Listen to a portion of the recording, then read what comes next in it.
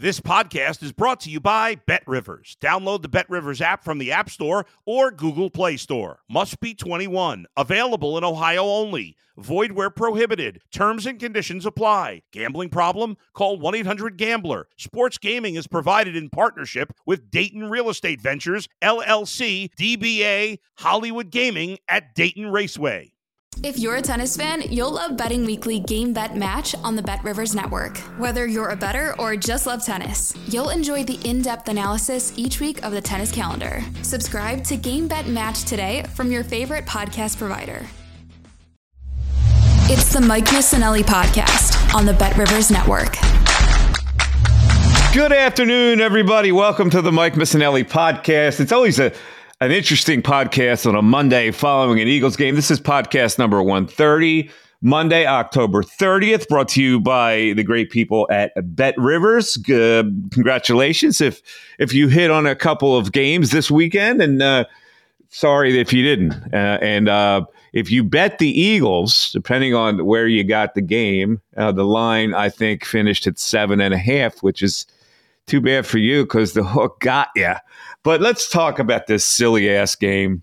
I don't know what it is. Maybe we can try to put our heads together on why it is that this lousy Washington Commanders team can always give the Eagles fits. I don't get it. I really don't understand it. All right, the first time the Commanders ran the ball and they made it a game and they took it into overtime, and this time Sam Howell looked like Joe Montana.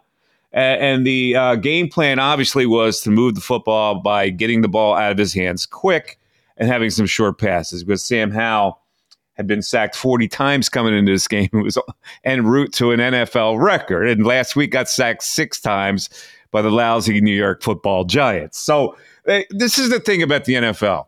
From week to week, you can't predict. And from week to week, you don't know how it carries on how the Eagles play. Like, you know, the Eagles gave up a lot of points and yardage to an inferior quarterback who had been fright night as far as getting the ball out of his hands and getting sacked. And you go, well, you know, when they play a really good team, that's going to bottle them up. But it doesn't carry over from the Eagles because they're a team that just does what they need to do. So next week, if you're going to put in the equation that Dallas's offense really looks good, that Prescott really looks good, and that's going to be fits on the Eagles secondary, it probably is not going to comply and come out that way because you never know how the Eagles are going to play. What I know about the Eagles is they have one loss, and they seem to do everything they need to do to win games. Well, if you look around the rest of the league, the inconsistencies are rampant. So I'm not going to sit here and focus on what the Eagles don't do. I'm going to focus on what they do, which is at the end of the day, they win. So let's look at this game and let's look at what really turned this game around in the Eagles' favor. And there was one segment in the fourth quarter that really did it. The Eagles converted on a 3rd and 1 to Goddard. They got it to the Washington 38. And then on 2nd and 10, Devontae Smith was wide open for a bomb touchdown. And that tied the game. The Commanders had a 24-17 lead at the time. And at the time they had the lead, Sam Howell's numbers were as followed. 33 for 39 for 304 yards and 3 TDs, and he wasn't sacked once. And the Commanders, who stink on third down, were 7 of 10 on third down. So anything you thought about coming into this game was washed away because they had the lead. That touchdown by Devontae ties the game. And I'm looking at the play, and I'm going, Devontae Smith is not on their radar? Like, how in the world do you allow Devontae Smith to get past you by 25 yards? And that defines the Redskins. The Commanders. And what also defines the Commanders is there's a field goal earlier in the game. It's going to be a 55-yarder. All right, now that's already a precarious field goal. What happens? They get a false start to back it up to make it a 61-yard field goal. Now, Joey Sly makes him look good by banging the field goal through. But these are the kind of things that a stink team does. And on that particular play, Devontae Smith getting wide open for a bomb touchdown for 38 yards ties the game. And then here comes the big turnaround. Sam Howell intercepted by Blankenship, who needed that interception because, frankly, he got beat on a touchdown and really didn't play that great of a game.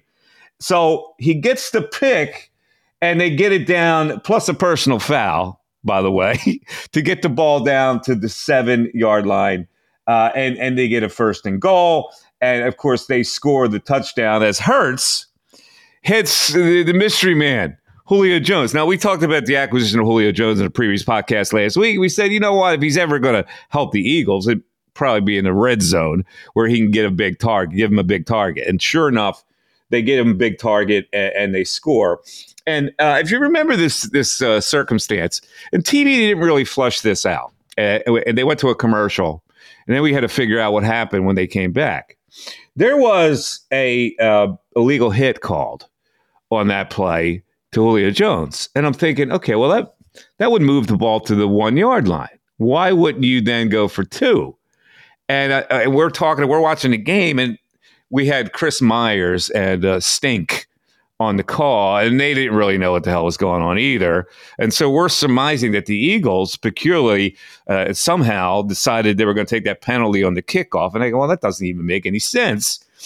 So why wouldn't they go for 2? They wound up kicking the extra point, and we find out later when we came back from a commercial that they had picked up the flag. So all good there so far. And at 31-24, effectively, that was all the Eagles needed. Now, there were a couple silly-ass touchdowns that happened towards the end.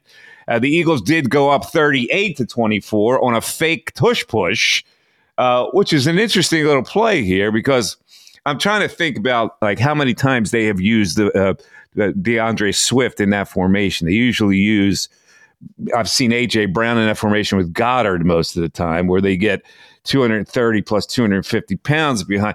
I think the tip-off on that play for the Commanders, if they're paying attention, but they're not, is that DeAndre Swift's in there. Maybe some hanky-panky is going on there. Sure enough, hanky-panky was going on because they bail out a push and they hand the ball to Swift who goes around the end and scores the touchdown. Now, the Commanders came back and scored a touchdown. It was irrelevant that they came back and scored a touchdown. The Eagles kind of let them get down the field in 4 plays. But the game was really over when they went ahead on that sequence where they get the tying touchdown, they get the interception, they convert off of that to make it 31-24 and win the game going away. So I want to get into the crux of these little things. We go back to the first half and we'll tell you exactly. We'll go through the whole process of this win. Darren, let me bring you in here. Do you have any theories on why Washington would always play the Eagles tough? Because I don't understand it. There are a lot of the only explanation I can offer, Mike, is that divisional opponents, sometimes divisional games are quirky. You play them a lot. You play them every year. You play them twice a year. The other thing I can offer you is this team seems to play down to its opponent from time to time, and actually more often than not, like against the Jets, like there's no reason they shouldn't have scored more than what they scored 14 points in that game, 17 points in that game, 13 points in that game. Jets defense is good, but and again, this team, what are they, 24-2 under with Jalen Hurts, a quarterback?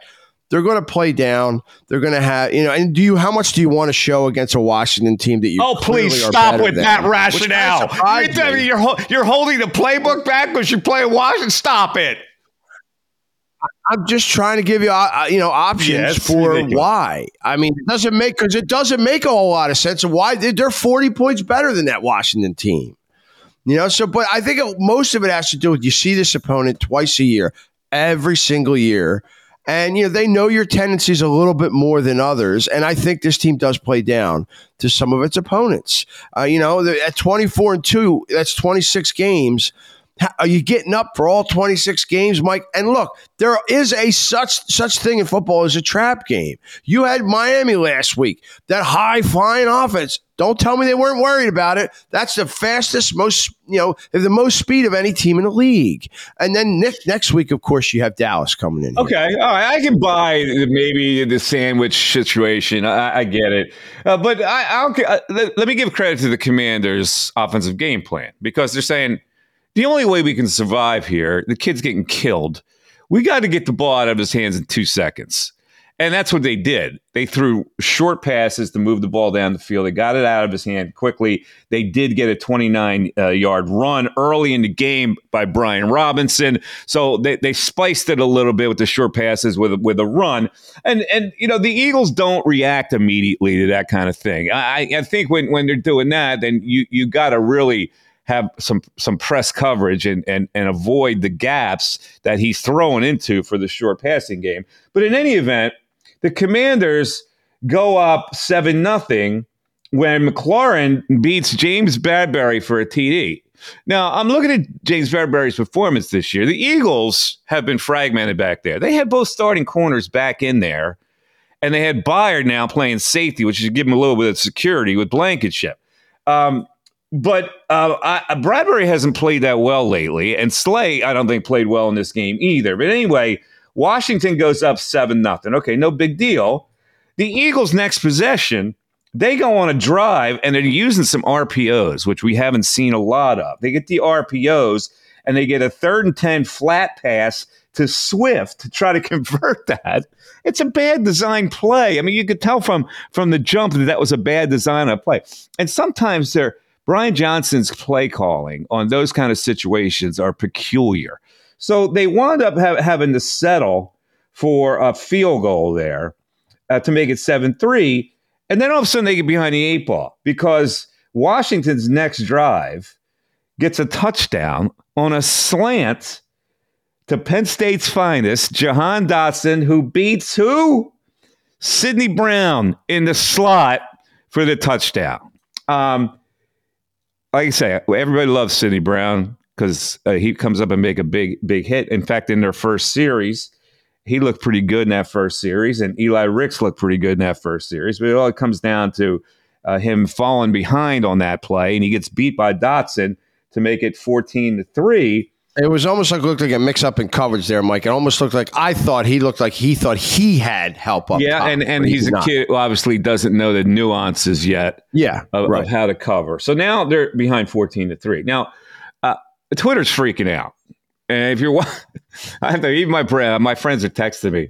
My friends are like the most fatalist people on earth. Oh, you're going to lose. I go, dude, it's the first freaking quarter. Relax, all right? Relax. And people are freaking out. That's what I love about the Eagle fan base. They freak out at the very little thing. And now I know in my heart they're not going to lose to this crap team. And eventually this crap team is going to give it back to you, all right? So they're down 14-3. However, they don't make it easy on the fan base. They fumble not once, but twice inside the 5-yard line and lose the football. So let's talk about the first one. Have the days of relying on Kenny Gainwell come to an end? And this is a bigger picture here that we talk about. So Gainwell fumbles, and the Commanders recover. They start their drive at the 7. They had been 8 for 8 inside the 5-yard line, but they give it up there with Gainwell. Now, they love themselves some Kenny Gainwell, the Eagles. And we had a big discussion on the postgame show yesterday that I do with Derek Gunn and Seth Joyner. And Seth is done with Kenny Gainwell. And the rationale is that they keep giving him chances because he's a draft pick. What round did they get Kenny Gainwell in? I want to say the 5th. Wasn't it the 5th? Yeah, I think so. Okay, it's the 5th round draft pick. Like, I can see why they went all that way with Rager, trying to justify he was a first-round pick. I could see a little bit how they went with the Arcega-Whiteside, who was a second-round pick. But a 5th-round pick should not get that kind of clout that you have to keep throwing him out there. Now, they haven't used Boston Scott. Do they like Gainwell better than Boston Scott, or are they just protecting his pedigree, and I put that in air quotes, as a 5th-round draft pick? I've always said Boston Scott's the most underused player on the team. Here's the thing with Gainwell that I think is the situation. He is a very good complimentary back. He's not your horse. And this is what happens when a good complimentary back gets asked to be the horse. He ain't it. And that's what's happening now. So I think Swift. But the other thing is, are they worried about Swift getting injured? He's already played, I think, more snaps than he's in his career. They gave him what he should get. 16 carries. When he gets to the 15th, there should be an air horn that blows on the sidelines for the Eagles, because that's all you should go with him, which means they need to get some carries from somebody else, because you want to run the ball like 25 times the minimum, right? You only do it 25 times. So if you're going to use Gainwell, they don't have any faith in Boston Scott, it looks like. They certainly don't have faith in Rashad Penny because he's in mothballs. So here comes the trading deadline, and I'll ask you this question. Do you think that they will try to get some lower depth chart running back that they can actually use here, like the Ajay acquisition that they made many years ago? I think they're exploring those opportunities. I don't know what's going to be available. I mean, everybody keeps talking about Derrick Henry. They're not going to get. Yeah, no good running back is going to be available, but you can always get a guy like Ajay, who people have given up on, his knees banged up, whatever, that'll give you more production than what you're getting now, unless you want to go back to Boston I would have Scott. no problem with Scott getting more carries. I really do. I think he's very underutilized, but I for whatever reason, he does not have the trust of the staff. Well, they obviously don't like him. So the answer, it has to be answered now with, okay, we know they don't like him. They don't use him. They don't like Penny either. What's the point? All right, so you may have to go out and get somebody. Then you're telling me that your guys behind Gainwell are unreliable. That's your evaluation of him. I don't know what goes on in practice. Maybe they look at Boston Scott in practice and they go, he's unreliable. I don't know what it is. What I know is they don't use him. And they're down on him for whatever reason. I think you're 100% right. Can you remember one game where you were like, boy, Boston Scott was terrible. He can't fumble like that. He lost the game. That's why you don't put him in. I can't remember one. Yeah, listen, I don't know what it is. Like I say, I don't, people go, every year they go, why don't they use this guy? Why don't they use this guy? Well, obviously in practice, that guy's not impressing them. There's something missing. Yeah. I don't know what it is. All right. So that's off the subject because the trading deadline is coming up. Let's continue with the game here. The Eagles then get a big touchdown here towards the end of the first half. A couple throws to Devontae, and then an unbelievable catch in the left corner of the end zone for a touchdown, a one-handed catch, to 16 yards with 34 seconds left. And Hurts is 7 for 7 on the drive. It was a big drive for the Eagles, and they closed it to 14-10. And you're thinking, okay, you're going to halftime 14-10. Well, what happens? The Commanders push the ball down the field quickly, and this is where the field goal gets them into the locker room, leading 17-10. They shouldn't have had the field goal. They had a false start on a 55-yarder. 61 is his career high, and Joey Sly rips it through. So now it's 17-10. And at halftime, I'm going, there's no chance the Eagles will lose this game. It's 17-10, and they've already given up the ball. And here's the Commanders at 17-10. There's no way they're going to hold on to that lead. So what happens? The Eagles, who, by the way, had 6 yards rushing in the first half. 6 yards rushing. Now, it occurs to them that maybe they ought to get the running game going. This is another thing that I don't understand. That when you're playing a half of football, you don't realize that you're not employing your running game. So finally, at halftime, it dawns on them that they're not employing the running game, and they come out in their first drive, and they finally start running the ball. They get a big pass interference call on AJ. They get the ball at the 1 yard line, and the tush push fails. Now, I wasn't in the scrum enough to see if that was a bad snap by Jason Kelce or whether Hurts got a little over anxious on snaring the ball and driving in there, but he gives it up there. And now this is 2 turnovers inside the 5 yard line, which is really hard to believe. So the Eagles squander a big opportunity there, but then they get good field position from my man, Britton Covey, who gets a 25-yard punt return to get the ball to the Eagles 49. Your guy.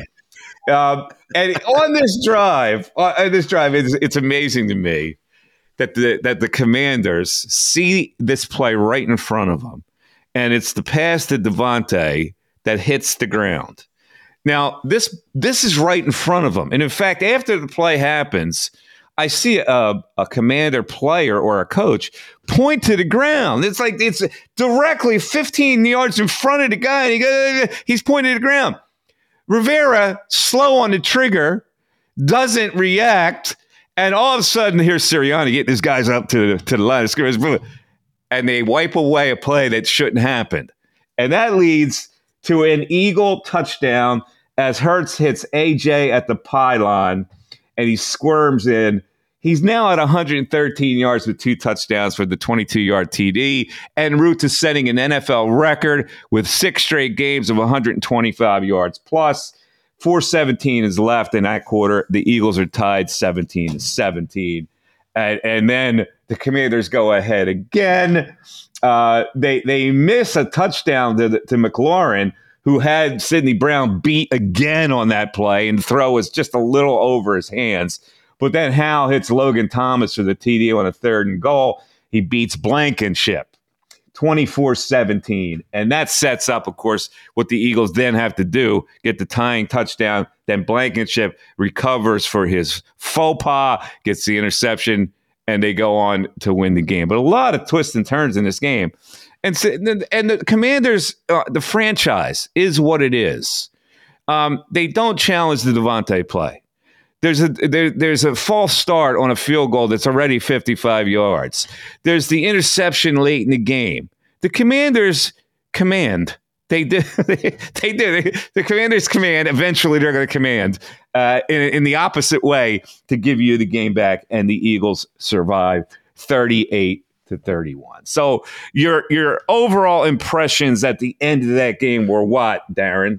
Just stack wins. Not every win's going to be fun. This was a another boring, annoying game to watch. I'm just glad they got the win and got out. It's time to get ready for Dallas because the season starts this week. I can tell you, I didn't really appreciate AJ Brown until I see him now on an everyday basis. That dude is a beast. And nobody can handle him in those kind of situations because his hands are so big and so strong, and his body's so big and so strong that nobody's going to be able to outfight him. And it seems like every touchdown is the same, where he snatches it, and their coverage is not that bad. He's just snatching balls out of fools. Did steamrolling double teams. Let me ask you this. Is he the best wide receiver in football right now? I think right now he's got to be considered with the combination. Now, he's not like an overly much of a burner receiver, but he's unstoppable, really. If you look at the plays where he's unstoppable, those plays that are almost 50-50 balls, he's unstoppable. The quick slant is unstoppable for him because he gets his body in there. I mean, there's not a variety of ways that you can play that guy. Yeah, when he complained about not getting the ball, he was probably right about it. He's a diva who deserves to be a diva because of how the guy performs. It's uncanny how he snatches balls. And, the Eagles have a monster weapon when it comes to that. All right, so now they move on to the Dallas Cowboys. And the Cowboys look good, smashing up the Rams on Sunday. How do you read this game at this point? I think the Cowboys have played well against bad teams and played poorly against good teams. And look, their defense is still good. They have one of the best front sevens in football. I don't think it's the best defense in football. I think Baltimore's is, but look, it's going to be a good game Sunday afternoon. I mean, I think the Eagles will win. I think they will. I think they're 10 points better than them at least at home. But I got to see how healthy the Eagles are by the end of the week in terms of a score. But this is a team the Eagles should beat and will beat at home. Okay, we'll see what happens. We got to figure out the line on that game. I know that line's posted. Do me a favor and check into what that line is right now. I'm thinking that the Eagles are 2.5 in that game. Let's see. Hang on here. NFL next week. Eagles 3 at home. 3 at home. All right, so just a standard line. I'm thinking that might go down to 2.5 by the time the game's played. All right, so Eagles win 38-31. Let's go around the NFL and check out 5 situations that caught my eye on the weekend of football. Let's start with, this is painful for the New York Football Giants. Now, we do the show, of course, at Ocean Casino in Atlantic City. A lot of New York people come down. a lot of Giants fans, a lot of Jets fans. So we had a civil war in the building as that was going on. And I did actually see some Jets fans walk out of that game because it's almost ridiculous to see the way the Giants lose games and to see Brian Dable get all red-faced and angry on the sidelines, and then he throws his headset at the end, of course. 4th and 1, the Jets 17. The Giants are up 10-7, and Grant Gano misses a 35-yarder to put the game out of reach.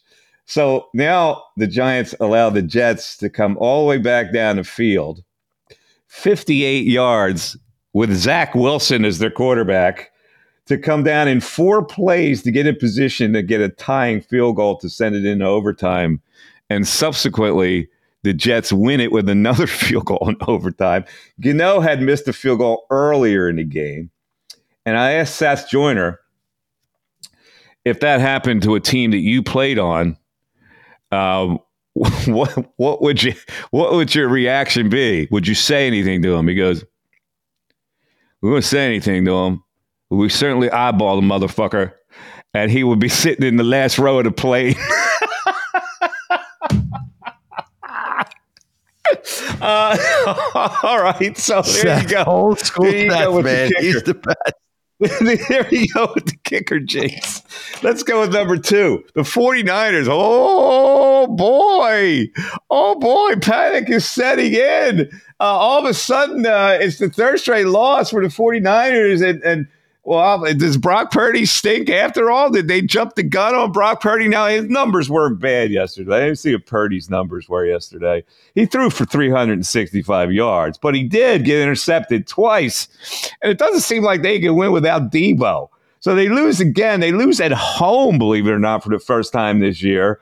And so the 49ers have dropped out of and we're going to go over our top 5 in a second. For me, they have dropped out. But I know this is especially satisfying to you, Darren, because Man Crush, he's back, baby, threw for 3 touchdowns. The Cincinnati Bengals beat the 49ers, and Darren's Man Crush, Joe Burrow, throws for 3 more touchdowns. Your thoughts? He's back. He's healthy. The Bengals have popped back into my top 5. We'll get into that a little later. All right. Before we get to 3, I want to go back to number 1, the Giants. Because I'm watching the Giants game. Tyrod Taylor gets hurt in the game.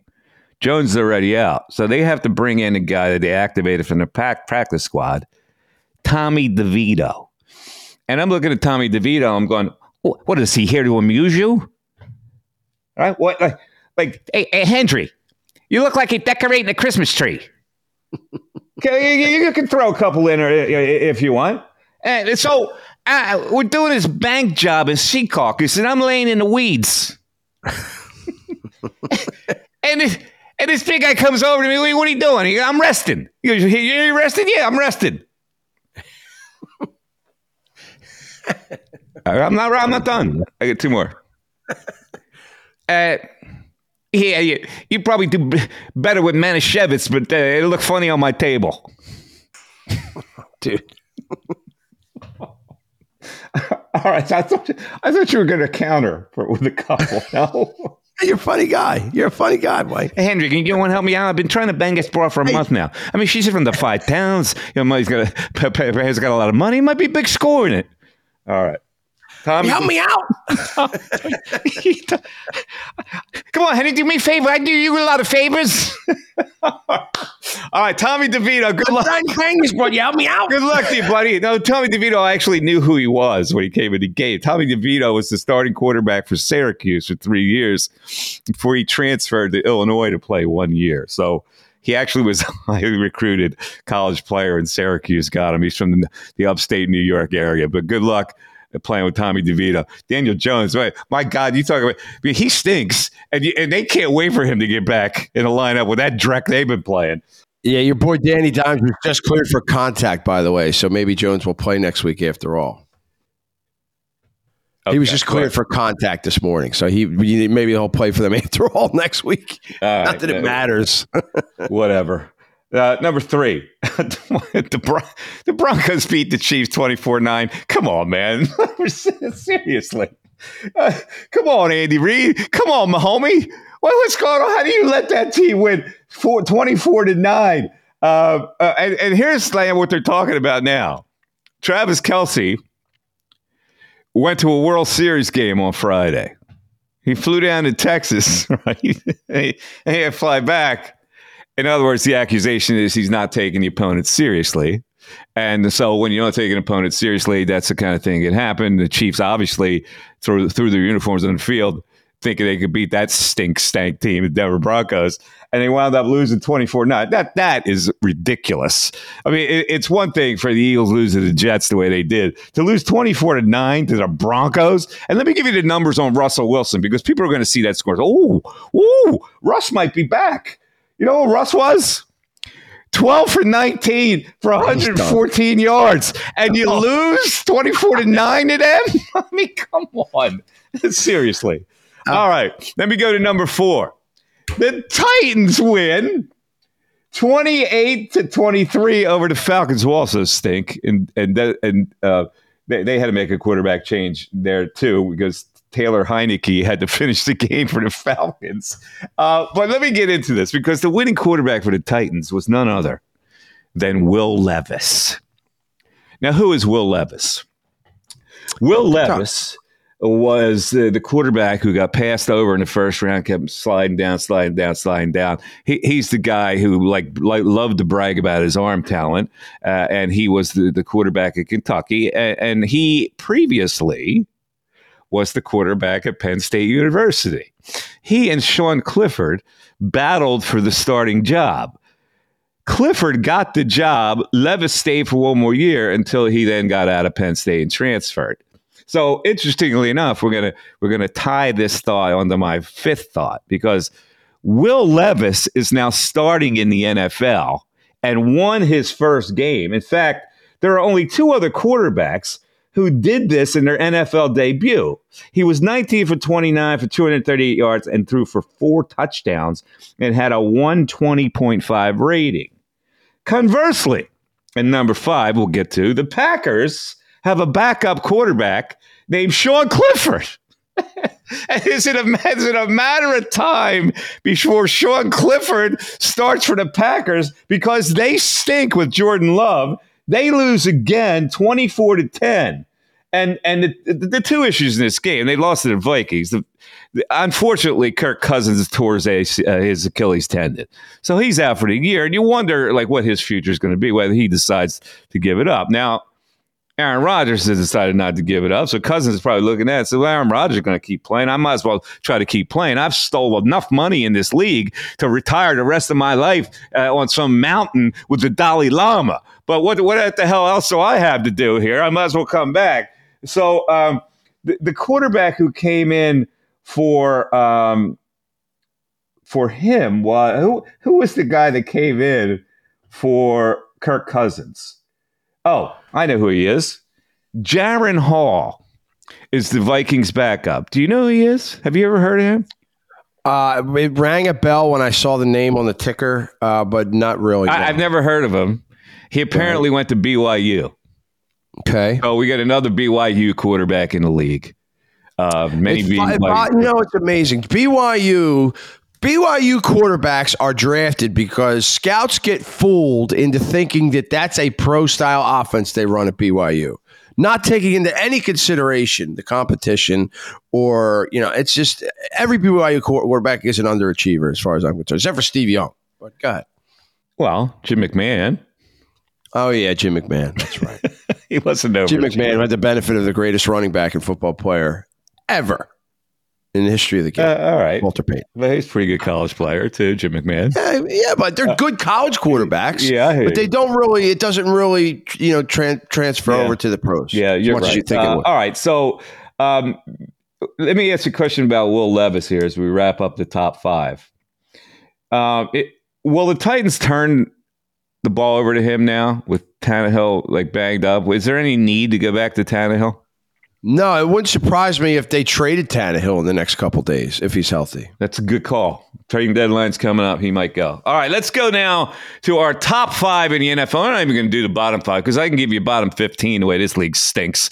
Let's go let's go into our top 5. And I'll start. And listen, I'll give a ringing endorsement to the Philadelphia Eagles as a top 5. I can't make a case for anybody else. They're staying there with one loss and they're winning games the way they need to win games. That's consistency to me.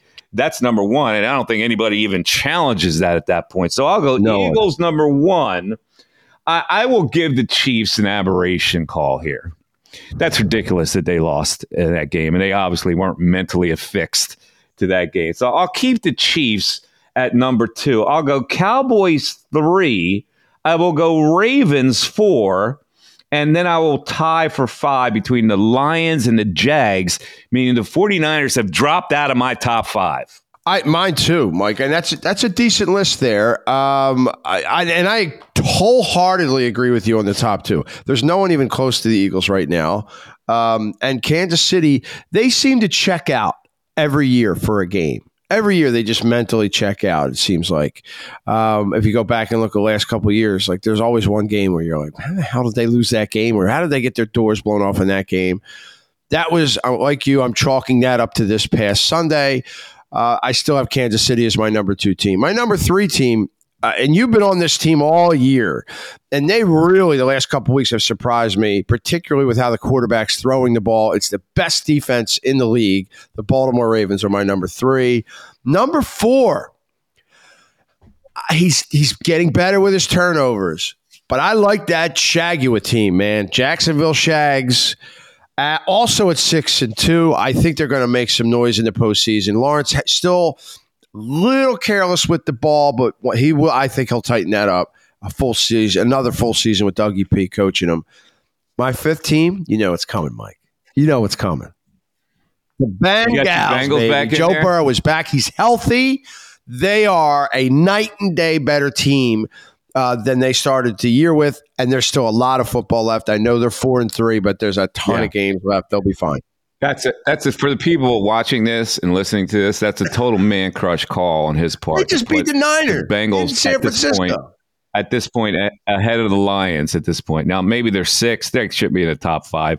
This man crush thing is getting out of control. All right, that's our top 5 for today. Let's swing into Mike Unleashed. Just a brief Mike Unleashed for today, but it occurred to me last night as I was driving home from Atlantic City. Automobiles have great features. And I'm trying to think the most overrated feature in an automobile. And I finally came to a final conclusion. I've thought about this before, but I've come to a final conclusion that there is no need for cruise control in an automobile. Okay. And here's why. Because you're always going to have to hit the brake anyway. Like you can't have cruise control on for more than 45 seconds. And here's why. Because if you're on a highway, there's always going to be an idiot in the left lane that you're going to have to go, I got my cruise control here on 80. I'm cruising along. This fool is going 65 in the left lane because he doesn't know it's just a passing lane. And so you're jerking back and forth with the brake anyway. And I go, why did they even put cruise control in here? It is irrelevant. Totally agree. I've tried it twice in my life, like you, either going to or coming back from the shore. Plus, I'm too much of a control freak where I can just sit back long without having to worry about, is this car just going to keep, I'm just too OCD with that. So it is a useless feature. And it's been in cars forever. Every car has them. I don't know anybody that uses it, really. The other thing I'll throw at you I started thinking when you asked that question, I'm a guy in the wintertime. I like a pair of leather driving gloves. I like that. So for me, the heated steering wheel is useless. Plus, it doesn't get that warm. It takes a long time. But I always got a pair of leather gloves in the car in the wintertime anyway. So the heated steering wheel, a little useless for me. Yeah. Let me. I agree with that one. I don't need a heating steering wheel. I need a heated seat. The heated seat is key. Totally agree. And the air conditioning seats in the summertime on a hot day, a little fan going back. There you go. Oh, I don't have I don't have an air-conditioned seat. What? An air-conditioned seat? Man. What is that? Cause you got to trade that Mercedes in for a new Mercedes. Get the air-conditioned seat? Here's what I have, which I don't quite understand. I have the option to use a manual transmission. And my wife's truck has that. I don't get it. I don't get it. And here's the other thing. In my car, I don't even know how I activate it. Somehow my knee hits the underneath of my steering wheel and activates it.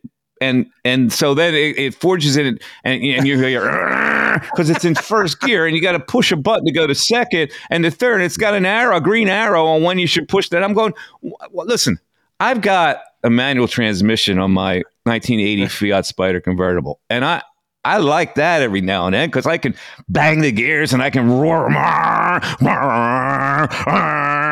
I get it in fifth gear when I'm on the highway. I don't understand having a Mercedes SUV why you would need the manual transition. Can somebody point out in an email what the purpose of that? Why a car manufacturer would put that in a car? I don't get it either. My wife's SUV has it. You just if you put it into drive, it's automatic. But then you just tap the shifter over to the left, and then you go up, down, up, down, up, down. Why though? Like, why would I want to do that? Explain it to me. There must be a valid reason on why they put that in there, and I just can't see it. And I've never asked a dealer why. Yeah. So maybe somebody who knows cars can explain. And to do that, you get me Mike at MikeMiss.com. That's how you get in touch with me. I'll give you another one with regard to that, Mike. Like, have you seen these on the steering wheel? Like, I've been test driving new SUVs. I'm in the market for a new truck. I know you've been telling me to get rid of my Monster. Yeah, the one that gets for years. -2 miles a gallon. The one you have. Yeah. Yes, that one. The QX80, as you would have it, but it's a big truck. But a lot of the newer ones I'm driving right now, you put it in drive, right? And you could click that over, but then the gear shifting is on the steering wheel. Have you seen that? Like up is on the left, down is on the right, gear up, gear down. That's another one. Like it says these are SUVs. These are high-end SUVs. I'm not racing this thing anytime soon. That's how my gears go with that. Yeah. Oh, it is? Okay. That's what I don't get either. The lever. But that's an option though, right? You always do that? No, it's not an option. That's how you get it in gear. Oh, so when you hit the thing with your knee, then that's underneath when I hit it with my knee, when I raise my knee, somehow I'm hitting something. I don't even know what I'm hitting. Right. All right, that'll do it for their car talk today on Mike Unleashed. That's all I want to do on Mike Unleashed today. But I'll leave you with a parting thought because we haven't talked about this team. It is a football Monday, but the Sixers are 3-0. And they won their home opener last night over the lousy Blazers. Interesting thought in that game. Embiid, they were going to give him a rest. Already load management here. We're 2 games in.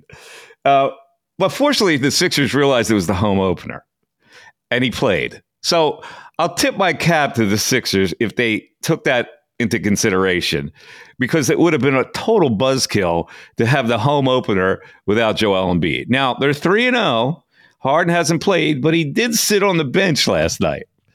I have no idea what's going on with this situation, but there are a lot of people now that first of all, you're overreacting to the Sixers, okay? And I love our Philadelphia fan base, but you are the biggest overreactor fan base that I've ever seen. And now you're going, we don't need Harden because Maxey will carry us. Maxey has played well early on. He has had 2 games over 30, he had 20, whatever he had last night, 24 or whatever. Maxey's going to score. They still don't have enough with Maxey. Now, if you're going to make the case that bringing Harden back is going to retard Maxey's progress, all right, I get it, because he seems to be a little more timid when Harden's on the floor. So from that standpoint, I get it why you would look at Maxey that way. But without the contributions of another star player, and I don't even know if Harden's a star at this point, but Harden is a 20-plus game scorer and a 10-assist guy. Unless you get another guy who can give you that kind of production, you're not – don't be conned into thinking that you're an upper echelon team. There are a lot of people out there I have to – well, look at the way Maxey's playing, and with the coaching of Nick Nurse, you think we can be a contender? And I answer with one word. No. All right. So listen, God bless the Sixers. I hope things are going to go well. And here's the other thing. Please do not react to Kelly Oubre yet. I've got already people going, Oubre should be a starter. Melton should come off the bench. Relax on Kelly Oubre. He had to sign a 1-year minimum deal for a reason. Don't get overwhelmed with him. He's going to make some shots for you. He's going to score a little bit. He can't guard your mother. All right, so let's close it down on that parting shot. Thanks, everybody, for listening to the Monday podcast, the Mike Missanelli Podcast, brought to you by Bet Rivers. Again, on the Bet Rivers app, you can bet the Eagles right now. 3-point line of Dallas Cowboys. Feel good about your Eagles? Place that bet on the Bet Rivers app right now. And again, you can get to me, Mike, at MikeMiss.com, or check me out on Twitter at MikeMiss25. For Darren, the producer, I am Mike Missanelli. Have a great rest of the day, everybody, and we'll talk to you later. Bye-bye. Thanks for listening to the Mike Missanelli Podcast on the Bet Rivers Network.